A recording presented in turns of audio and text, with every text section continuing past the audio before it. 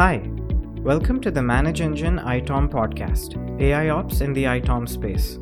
I'm Ajay, a product consultant at Manage Engine ITOM, and today we'll be talking about some of the challenges organizations face while adopting an AIOps platform. In the previous episode, we spoke about some of the real-time benefits organizations see with AIOps.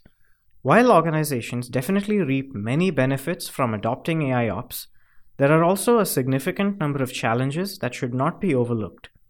Let's take a look at a few hurdles organizations face with AIOps adoption and how you can overcome them.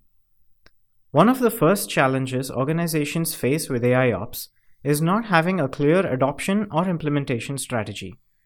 Developing a proper adoption strategy will help you set long-term business goals and figure out exactly what you wish to achieve for your business with AIOps. This will allow you to properly invest in the right solution for your business needs. The right strategy will also help you prepare for adoption by letting you evaluate the quality of your data. Since AIOps is heavily dependent on data collection, the second challenge organizations face is with the lack of quality data. Ensuring there's sufficient data available and that the data is useful will allow your business to use AIOps to its full potential. On a related note, AI-powered tools often need to be trained before they can perform optimally.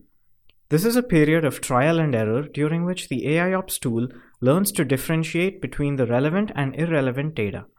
For example, consider how we humans learn a new skill. We put in the time practicing, which consists of learning what to do and what to avoid, and doing it consistently over a long period. AIOps tools work similarly, wherein they need time to recognize relevant data, identify anomalies, and predict solutions. The third challenge organizations have with AIOps platforms is the cost of implementation.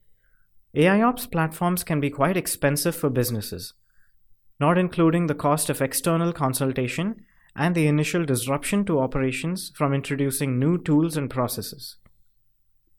The trick to justifying this cost is to understand how exactly the AIOps platform works and whether it's suitable to your business needs. Most organizations are also hesitant in moving away from traditional processes, which is the fourth challenge in AIOps adoption. This mostly stems from a general lack of trust based on past experiences, where solutions involving AI and automation failed to perform or deliver expected results.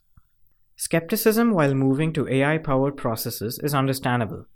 However, by choosing the right platform and trusting the technology, IT organizations will be able to see the benefits in real time. AIOps is, after all, about using automation to push data-driven decision-making. Despite all these challenges, AIOps has certainly become a necessity and not just another passing fad. By evaluating your business needs and getting started with implementation, your organization will be well prepared for an AI-powered future. As Gartner aptly puts it, there is no future of IT operations that does not include AIOps. We hope you found this episode informative and that you'll join us in our next episode, where we discuss the future of AIOps in ITOM and how organizations can go about adopting AIOps platforms. Thank you for listening and have a great day.